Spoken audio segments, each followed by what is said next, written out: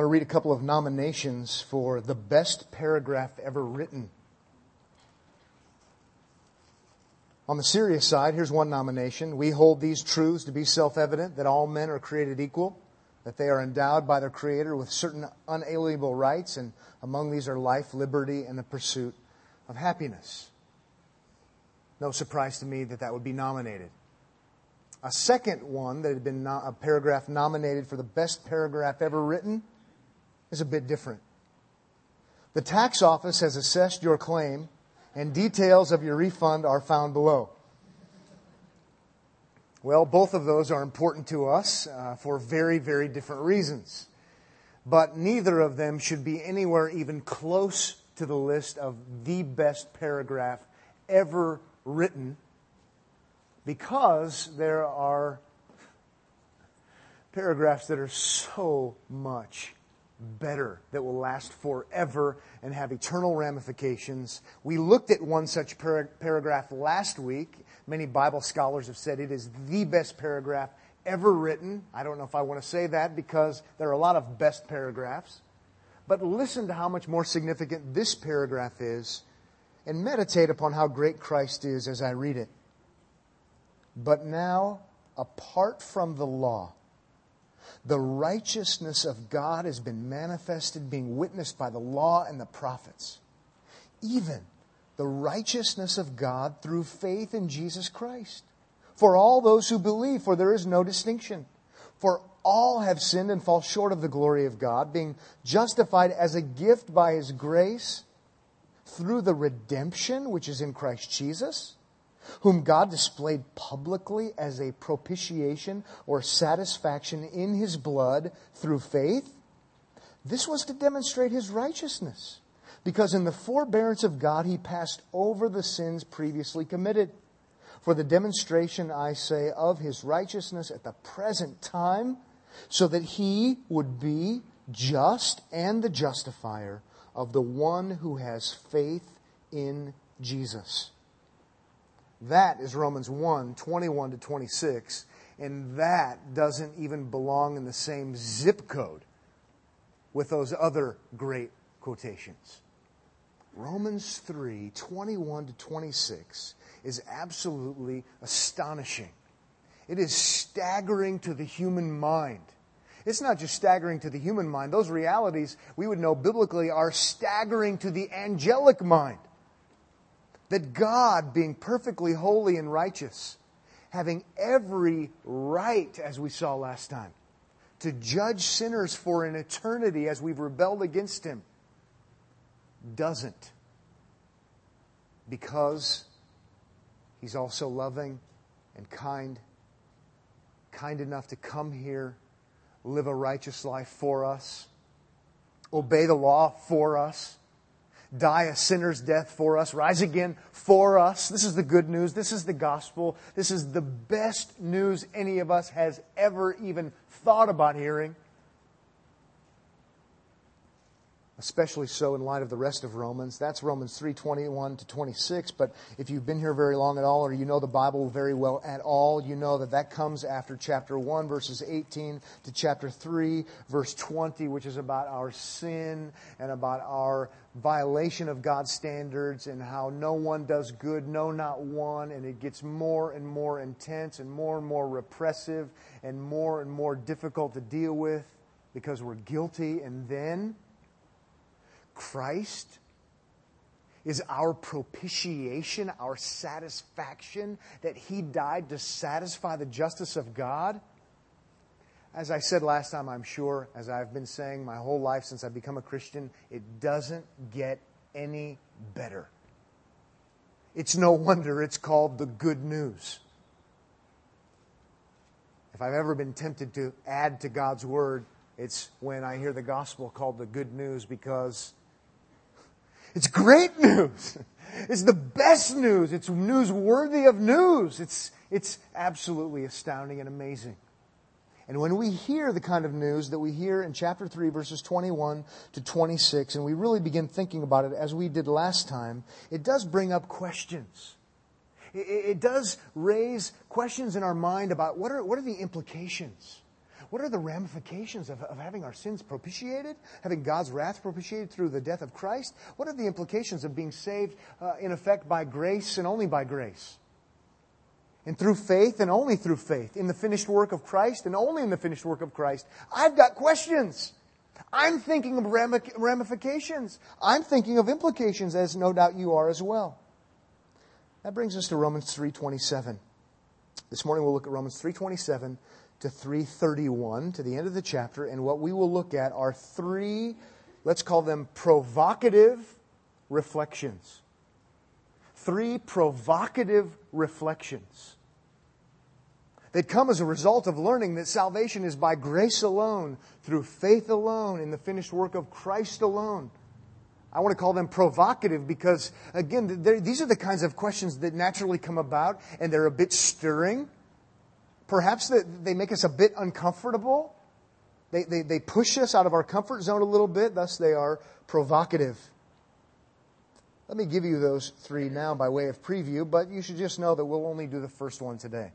It's so provocative, we'll only do the first one. Number one, proud and Christian don't belong in the same sentence.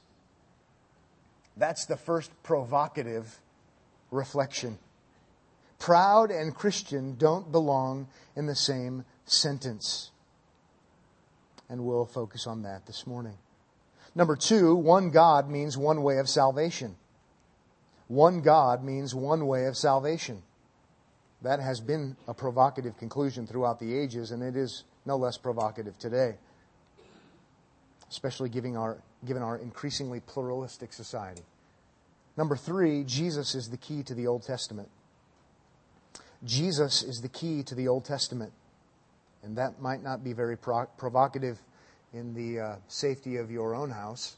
But on a global scale, to say Jesus is the key to the Old Testament, that's pretty provocative.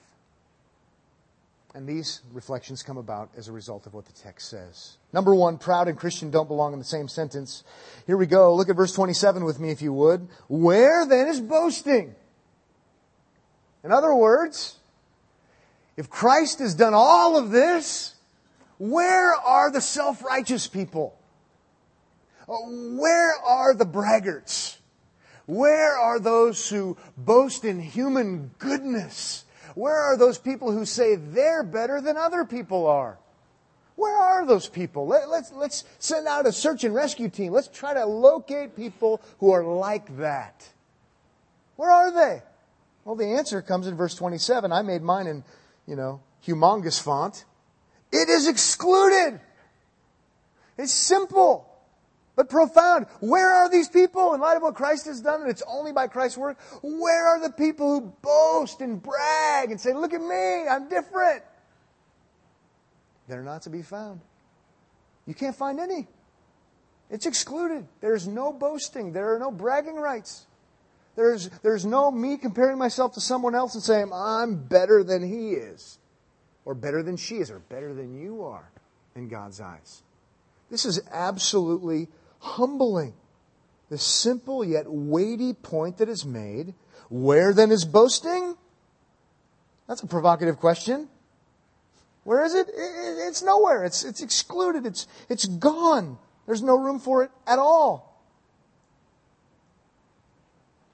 And then he just says the same thing in effect. Don't be intimidated by the legal type verbiage. Remember, this needs to be a legal kind of context because we're talking about the righteousness of God and His law and how we're law breakers, but Christ is the law keeper and He keeps it for us. So God declares us righteous based upon Christ's righteousness, even though we're not. That's justification. It's a very legal context.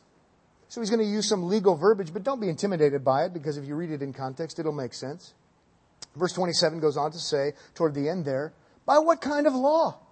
Of works? No, but by a law of faith. I think the NIV, though it's not as literal, gives us the idea perhaps clearer by saying, on what principle? On what principle is this true? On the principle of works? No, but by the principle or the law of faith. And then if there's any confusion at all, verse 28 removes any doubt. For we, And I have to just say how much I appreciate the fact that he says that. As if to say, not just me as an apostle, not just in my little group of people, in my little denomination, if you will, but we, as in this is an agreed upon Christian truth. This is true, and everyone in the Christian community who's truly a part of the Christian community believes this. For we, all Christians, maintain, don't miss verse 28, it's the most important thing, that a man is justified, declared righteous by faith apart from works of the law. There you have it. You know what it all comes down to? You know why there is no room for boasting? It all comes down to this gospel truth. That a man, we've learned that man is a sinful man, talking about the entire human race, is justified. Well, how can that be? There's no way that it could be Romans 1, 2, and 3a, but we maintain this, and everyone who's a Christian should maintain this, that a man, a sinful man, is justified, declared righteous, even though they're not, by how? What does it say? By faith, apart from works of the law. By faith in Christ. By faith in the finished work of Christ. That's the context. That means there's no boasting. There can't be any boasting. The reason why there can't be any boasting is because we're justified not by what we do, but by what Christ did, and we have faith in Him, and it's apart from works. And by the way, Martin Luther got himself in trouble when he translated this, because he added a word. I think that's a foul. He shouldn't have done it. He got in trouble, rightfully so, on one level. Because when he translated this, he translated it, a man is justified by faith, and he guesses, alone. Well, that word isn't in there in the Greek text. And so he got a good scolding from the Roman Catholic Church because he's adding to the Bible. Martin Luther says he wants to be so biblical, he adds to the Bible. Look at those Protestants. Look at Martin Luther. Well, as an interesting historical note, going back further than Luther, Origen, the Roman Catholic, did the same thing. He shouldn't have done it either, because you shouldn't add to, try to have a literal translation. But the reason Origen put it in there, the reason Luther put it in there, is because, interpretively, it belongs in there. If you're interpreting the Bible, translating the original text in a thought-for-thought idea category instead of a literal way, like the NIV does, by the way, alone is certainly in there, because look at it again. What does it say? A man is justified by faith apart from works of the law. And if you're justified by faith apart from works, guess what? It's legitimate to say that you're justified by faith, what? Alone, because there's nothing you do, so it's only faith in the finished work of Christ. So a little historical tidbit there, interesting point of view, but the idea is actually right. There's no boasting because it's faith in Christ and only faith in Christ, because it's not faith in Christ plus what I do. Which means, therefore, it's all of Christ. And you see the logic in this. It couldn't be clearer. If it's all of Christ, then what business has Pat doing one of these with his arms going, look at me? No business at all. No business before God bragging, boasting, I. No business on a practical level in front of you, boasting. On a vertical level, no boasting. Horizontal level, Christian living, no boasting. There's just no place for it. There's no place for spiritual pride whatsoever. As Tyler mentioned earlier, appropriately, the only thing we contribute to this whole thing is our need. The only thing we contribute to salvation, which really isn't even contributing to salvation, is our sin. That's all. Because the only way we're justified is through the finished work of Christ. And so He gets all the praise, He gets all the glory, He gets all the credit. And so we gather like this, worshiping Him. This is basic Christianity. This is Christianity 101. This couldn't get more basic. This isn't anything new. This isn't something we've come up with. This isn't something that started at the Reformation. It's always by grace, only through faith in Christ, period.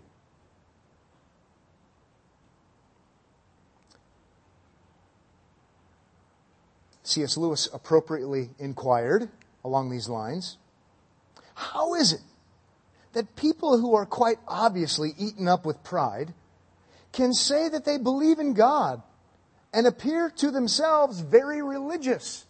Probably writing when he was writing, he means very Christian. How can they say they believe in God and they're very Christianly, if you will, and they're very prideful? How can this be? He's onto something.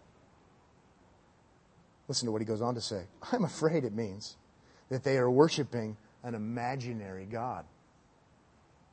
They theoretically admit themselves to be nothing in the presence of this phantom God, but are really all the time imagining how he approves of them and thinks them far better than ordinary people. That is, they pay a pennyworth of imaginary humility to him and get out of it a pound's worth of pride toward their fellow men.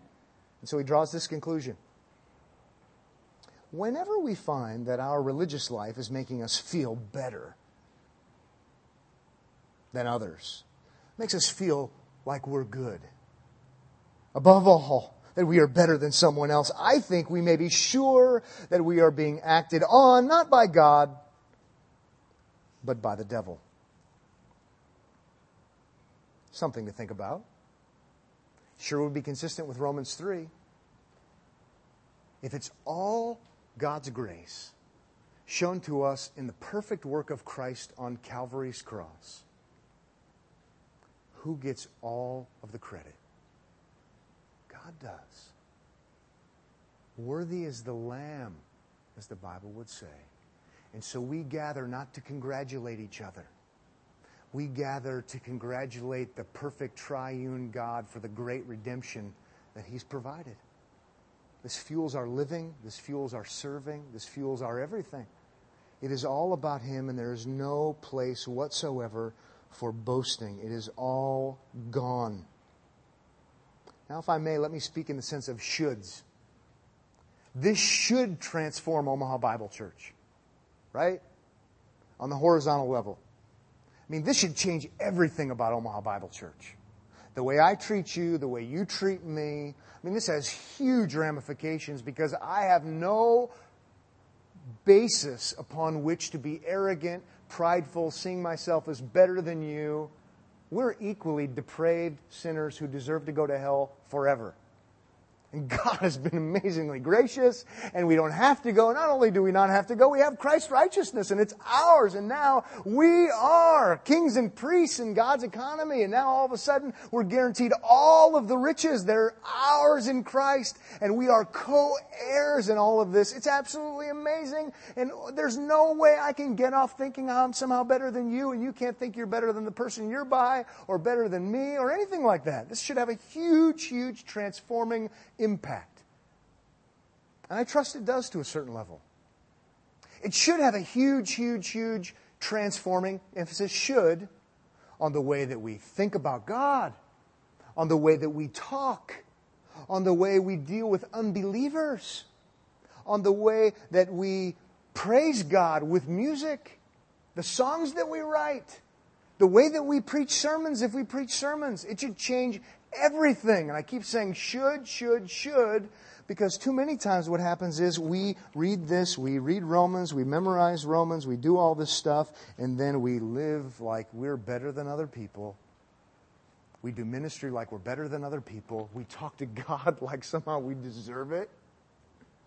We deal with difficult times like somehow we deserve better. And the list could go on and on and on. So what I would like to do for the rest of our time together is not go any further. I'm going to put on just an extraordinary desire to be pastoral. And say, since it should, how about if we try to just stay here and maybe even build up our thinking in this regard. Let's fortify our current understanding. Most of you would say, I believe in salvation by grace alone, through faith alone, in Christ alone, and I'll go to the wall for that. That's why I'm at Omaha Bible Church. And I say, amen, I'm so glad you're here. And most of you would say, there's no room for boasting at all in the spiritual realm. And I say, amen, I'm so glad. And I do too. But the way we talk and the way we think and the way we act with each other, relationship to God, it doesn't always show itself to be that way. So let's make sure we understand. I want to talk about faith. I want to talk about faith, Christian faith. And perhaps unturn some stones that are there in your garden that need to be dumped over to help you understand faith better, to help me be reminded of faith better as it would relate to the cross. Let's go into the deep end a little bit more here, hoping that we get it better so it translates into different living and different praising. I'd ask you if you think it sounds like a good idea, but I'm going to do it anyway. So this is what we're going to do. I have a list of 4 truths about faith. Given that this passage is teaching us that it's by faith alone that we are justified, so don't brag, don't be an arrogant person, don't be prideful. But let's make sure maybe we understand faith perhaps better than we did when we came, or be reminded of these things. The first truth about faith I want to mention to you, and I hope it comes out of a sincere pastoral heart, is that faith is not the object of Christian faith. Maybe a little bit heady, maybe a little bit more than you're ready to think about, but just think about it for a moment. I'll explain it. Faith is not the object of Christian faith.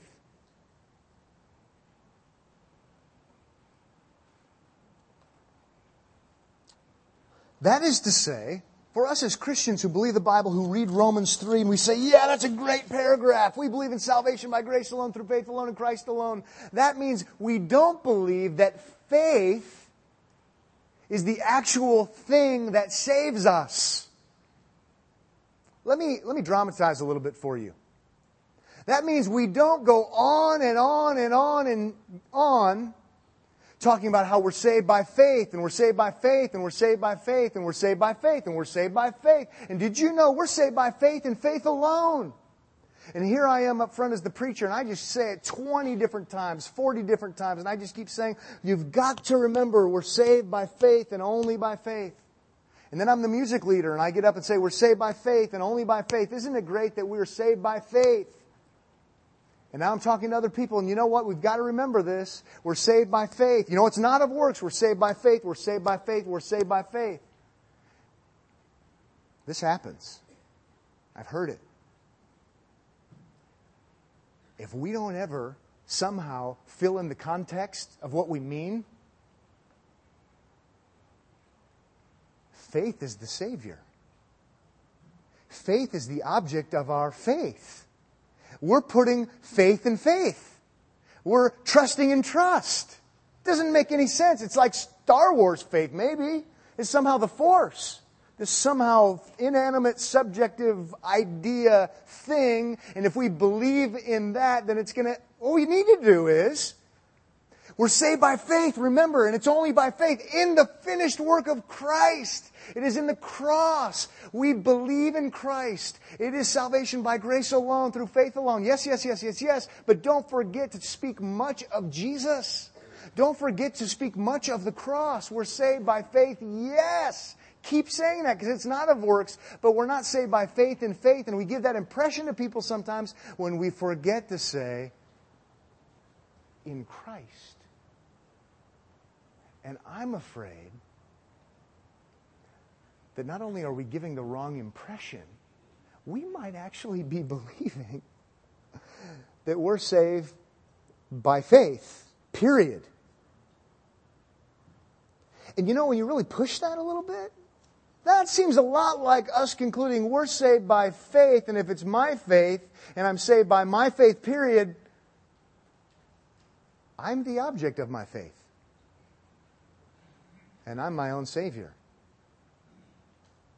Now, maybe none of us would mean to imply that, but the way we talk sometimes reveals a lot about us. And if that's the case, I can boast. I can brag. Remember, it is faith in Christ as our substitute. It is faith in His resurrection. Faith means dependence. We're trusting in Him. Please, please speak much of Christ. It's His finished work, not the finished work of my faith. It's all about Him, and therefore we exalt Him. We don't exalt our faith. And by the way, I'm not saying anything that Romans doesn't say, even though we looked at that text and it says we're justified not by faith and not by works. The context is Christ. Look with me if you would. Go ahead and see. See it in Romans 3:22. Even the righteousness of God through faith. Now, if there was a period there, you could take issue with everything I've been saying. But it's not there. Through faith in, object of faith in Jesus Christ for all those who believe. Verse 24, being justified as a gift by His grace. Notice that the faith is not the object. Grace is not the object. Through the redemption, which is in, there's the object of our faith, which is what makes it great, Christ Jesus. Verse 25, whom God displayed publicly as a propitiation. That's objective outside of us. In, there's the object, His blood through faith. Then at the end there, if you drop down to verse 26, it says, for the demonstration, I say, of His righteousness at the present time, so that He would be just and the justifier of the one who has faith, period? No! Faith in Jesus. He's to be praised. He's to be worshipped.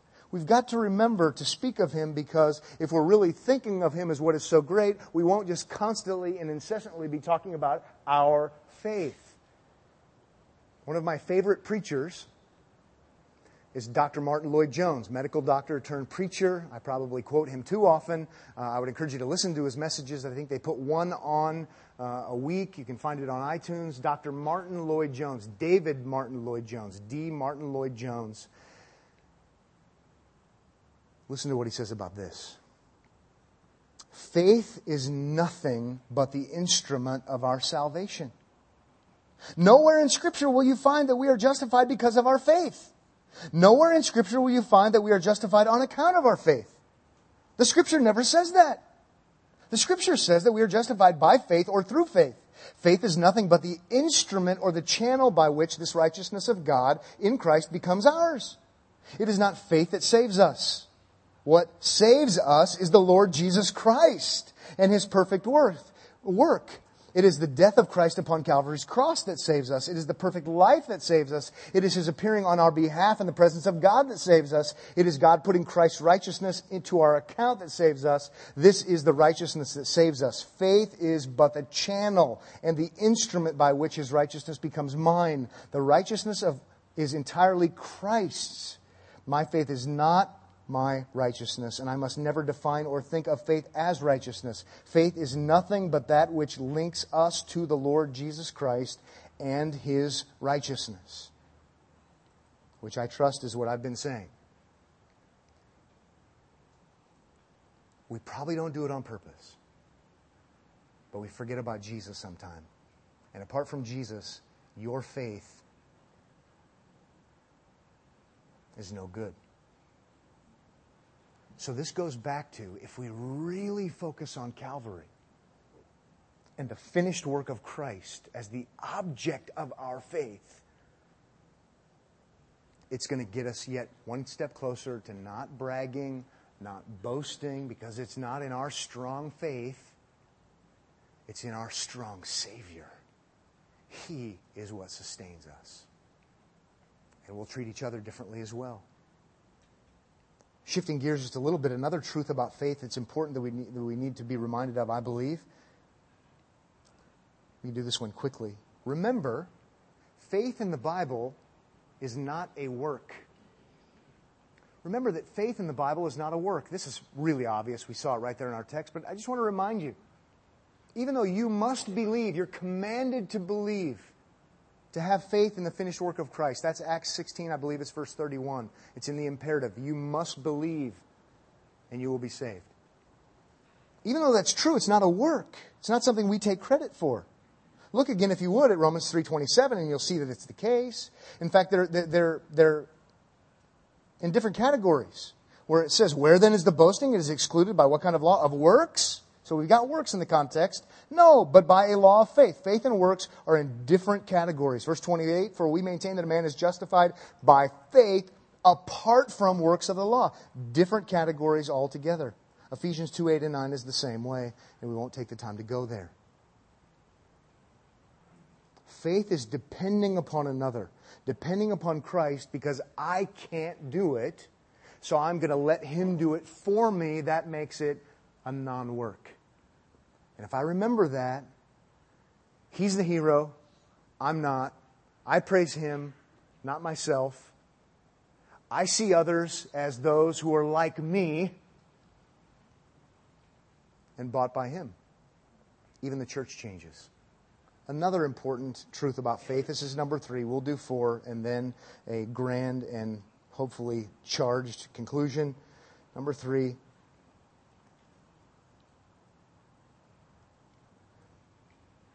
your faith is not rewarded with salvation. Please let me explain that. I'm getting close to saying the wrong thing, but I'm saying it that way on purpose. Your faith, or my faith, if I were writing it down, is not rewarded with salvation. Now think about that. If that were to have just come out of your mouth, and I were to say, seems like it to me, if you believe in Jesus, you'll be saved. That sounds like my faith is rewarded with salvation. Explain it. The reason I want to bring it up is because when you talk about rewarded with, it's assuming that you are doing something. You are doing a work that is meritorious, that is going to then secure or gain the favor of God. And if your faith is rewarded with salvation, then you can boast. Because somehow you are smarter than the rest of us. Somehow you are maybe better educated or were born into a better family or something than most other people on the planet.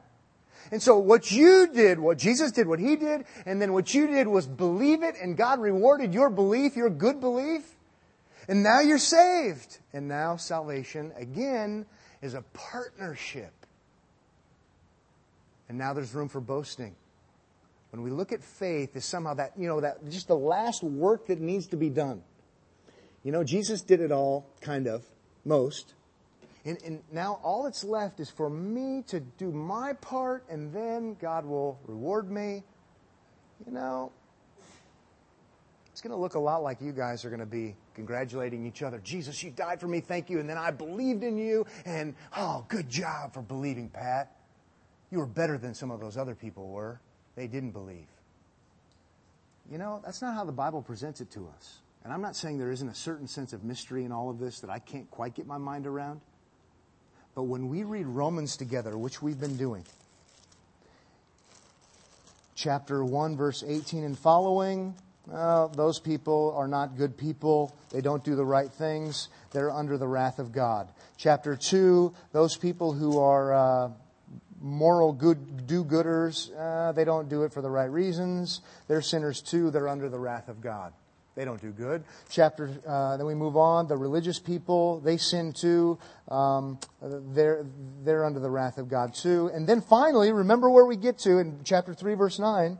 Both Jews and Greeks, that's everyone on the planet, are all under sin. I mean, if God is looking to reward someone for believing, He's not finding anybody. It's universal condemnation. Then verse 10, there is none righteous, not even one. There's none who understands. There's none who seeks for God through, meritorious belief or something. All have turned aside. Together they become useless. There is none who does good. There is not even one. For me to conclude that faith is somehow what I do to then earn the favor of God so He rewards me with salvation is for me to totally forget about Romans 1, 2, and 3a. Because the evaluation and conclusion there is nobody does good, no, not one. He's not finding anyone that He can reward for having faith. We're all a bunch of spiritual deadbeats. He calls us to believe, yes. We must believe, yes. That's Acts 16:31. But whatever faith is, whatever belief is, whatever trust and dependence upon Christ is, it's never looked at as something that you do to somehow earn favor with God. It is you throwing yourself at the mercy of God, yes. It is you trusting, leaning upon Christ, yes. But it's never viewed in the category of something you do that somehow is going to get you an attaboy. Because you're smarter, better, more sophisticated, or more educated than someone else. Now the last one relates to this one that might help a little bit. When it really gets down to it, even faith is a gift from God. Even faith is a gift from God. Now, logically, that comes through in Romans. Because of the exercise we just went through, I can say that. Chapter 1, chapter 2, chapter 3, final nail in the coffin, boom! No one does good, no, not one. Is faith good? Believing in God good? Absolutely it is. No, not one. Ultimately, faith has got to come from somewhere other than within Pat's good little heart. Because Pat's good little heart isn't a good little heart. Now, we don't have to do it logically in other places. If you turn with me to Philippians chapter 1, you'll see that faith is a gift from God. Realize we're perhaps, mining a little bit deeper than normal. But we've got to really understand that salvation is, as the Bible says, of the Lord. Or we'll never praise Him like He should be praised. It just won't happen. It's all of Him. Now, as you're turning to Philippians 1, I'll just give you another text you could write down, and that's Ephesians 2, 8 and 9. Passage we know well. But think about it and listen carefully. Chapter 2, verses 1 and following say, unbelievers are dead in trespasses and sins. Spiritually dead. Spiritually dead people don't believe. They don't do anything. They're spiritually dead. So, how can I believe, even though I'm responsible to? Well, Ephesians 2, 8 and 9 says you've been saved by grace through faith, and that not of yourselves. It is the gift of God. Pointing back to the whole package, I believe. It's not of yourselves. You've been saved by grace through faith, and that not of yourselves. Even the faith is a gift. And it has to be a gift because you're dead in trespasses and sins. Ephesians 2:1. See, depravity really is bad. So in the end, when I do believe in Jesus for me, it's not meritorious, my belief. Even my believing in Jesus, which I must do, is somehow traceable back to God. And you see it here in Philippians chapter 1, verse 29. He says in verse 29, for to you, talking to Christians, it has been granted, that's a word for grace. It has been given to you freely. It has been granted for Christ's sake. Notice two things. Not only to believe in Him, but also to suffer for His sake. I'd encourage you to draw those lines where appropriate. Granted to believe. Granted to suffer. You know what Paul's doing there? He's assuming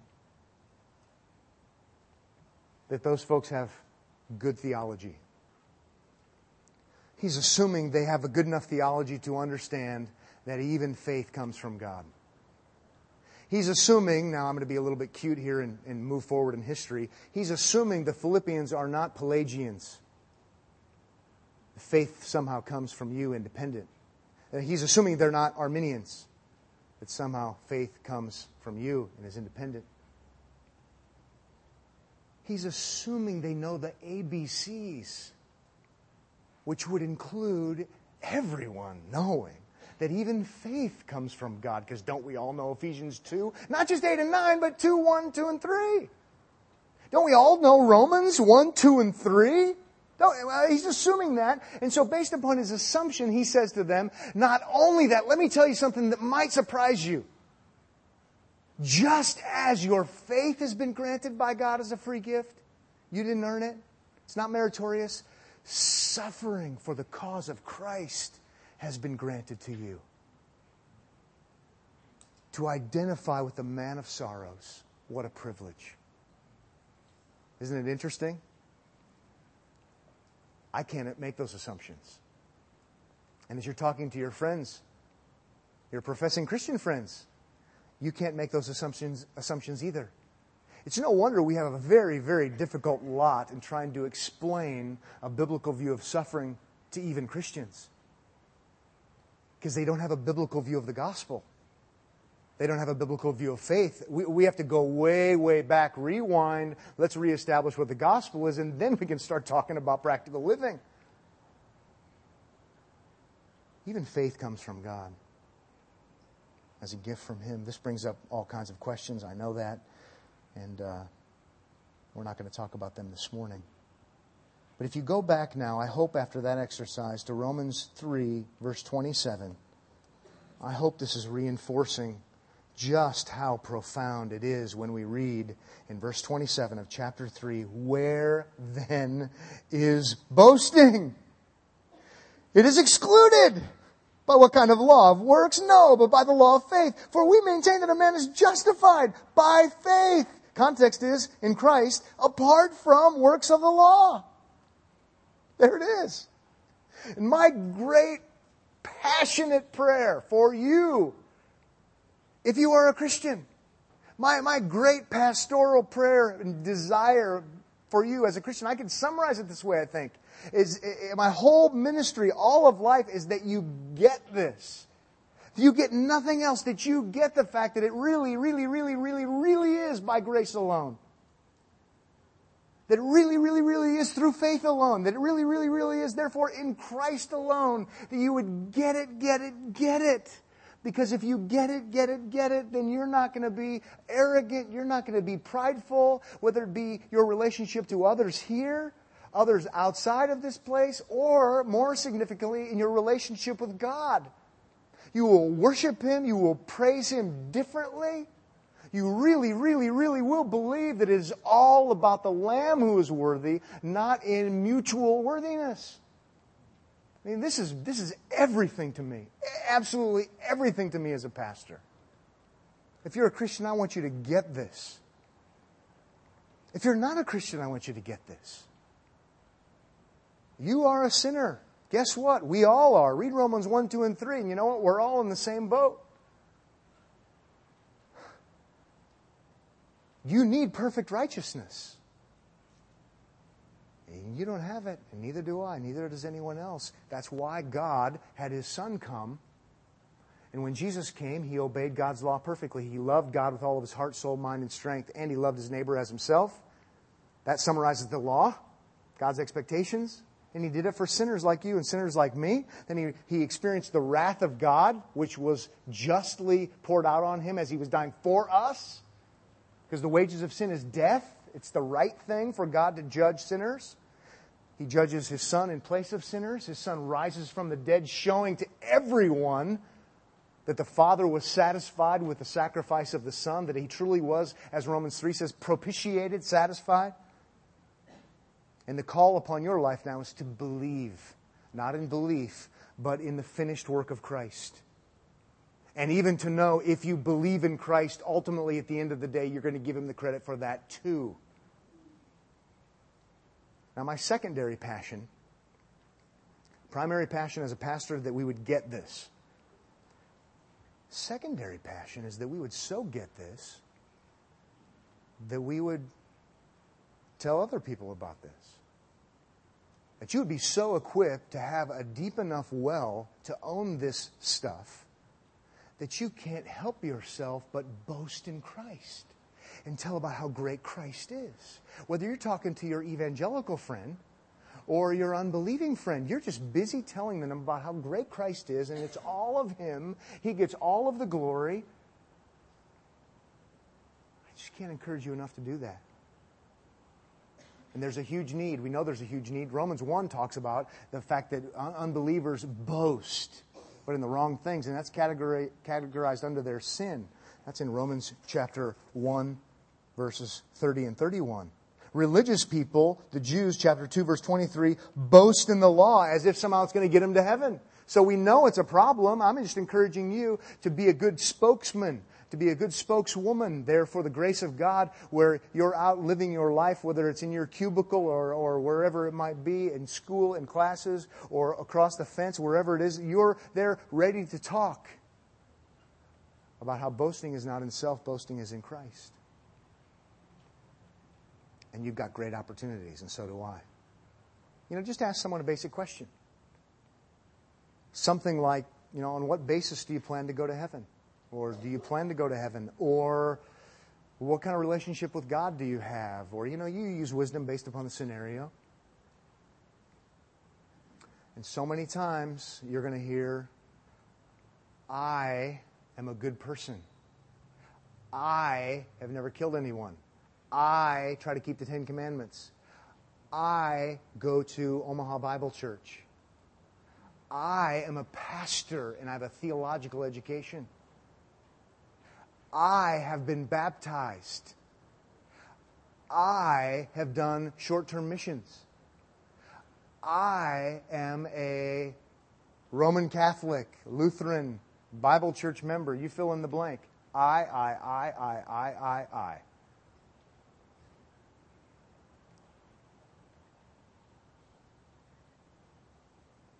You've just been given your open door.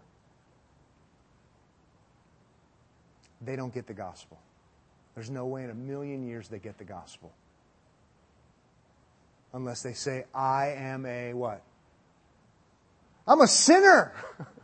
I'm a filthy, rotten dog in the eyes of God, and I offend Him every day of my life. I'm going to say that to the next person that tries to evangelize me.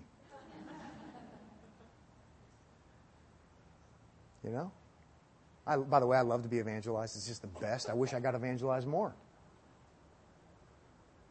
I am a sinner before God. I deserve to go to hell. Or my only hope is Christ. Or how about even better, first words out of my mouth, Jesus Christ is my righteousness, and I'm depending solely upon Him. See, it's easy to tell who's a believer and who's not a believer. Who do you boast in? What do you boast in? Final question, with the risk of giving you whiplash. So is there ever a place, to boast? What's the answer? Yes! Christians should be the biggest braggarts on the planet. We should brag all of the time. Right? You said, Pat, you need to listen to your own sermon. What's your problem? Both are true. We don't boast in self, but we boast in Christ all of the time by not boasting in self. This is 1 Corinthians chapter 1. Listen to 1 Corinthians chapter 1, verse 30. But by His doing you are in Christ Jesus, who became to us wisdom from God and righteousness and sanctification and redemption. I love verse 31. So that just as it is written, let him who boasts, boast in the Lord. It's His doing, by His doing that you're saved, not your own. Or how about Galatians chapter 6, verse 14. But may it never be, not in a bazillion years, that I would boast, comma, not period, except in the cross of our Lord Jesus Christ, through which the world has been crucified to me and I to the world. I'm the biggest braggart on the planet, Paul says. I'm always telling about how in Christ and in Christ alone you can find hope. And in Christ alone you can find forgiveness. And you can find the righteousness that you so desperately need. I'm always speaking about Him. My whole life is about Him. It's no wonder the Apostle Paul said in Philippians, to live is Christ. That is another way of saying my whole life, whether it be the way I work, the way I preach, the way I parent, the way I function in my marriage, the way I do business, is boasting in Christ. To live is Christ. It's interesting when we look at all those categories, some of the ones I just mentioned, they're all traced back to the cross in one way or another in the Christian life. My marriage should be traced back to the cross. That's Ephesians 5. I can boast of the cross by acting the right way in my home. I can boast of the cross by acting the right way with my children. I can boast of the cross by acting the right way with my employer, and the list could go on. It's good stuff. It's just fantastic and phenomenal that we can live this kind of life of boasting. Not in ourselves, but boasting in Christ alone, even as that great song we sang said. Let me end by saying, boasting in Christ is heavenly. Go home and read Revelation chapter 7, and it's what they do in heaven. Don't be someone who never boasts. Don't be someone who never brags. Christians are supposed to brag because we're so impressed with Christ. Father, thank you for this morning, and thank you for all the events of the day. It has been a whirlwind for me and for so many. Thank you for the folks who even boast in Christ by serving the rest of us. Thank you for the great time we have together as we study your word together. I trust that this would be a good day for us to boast in Christ, to speak of His greatness, to speak of His majesty, to live for Christ, to die for Christ, all along, pointing away from ourselves and pointing to Him. In His name we pray. Amen.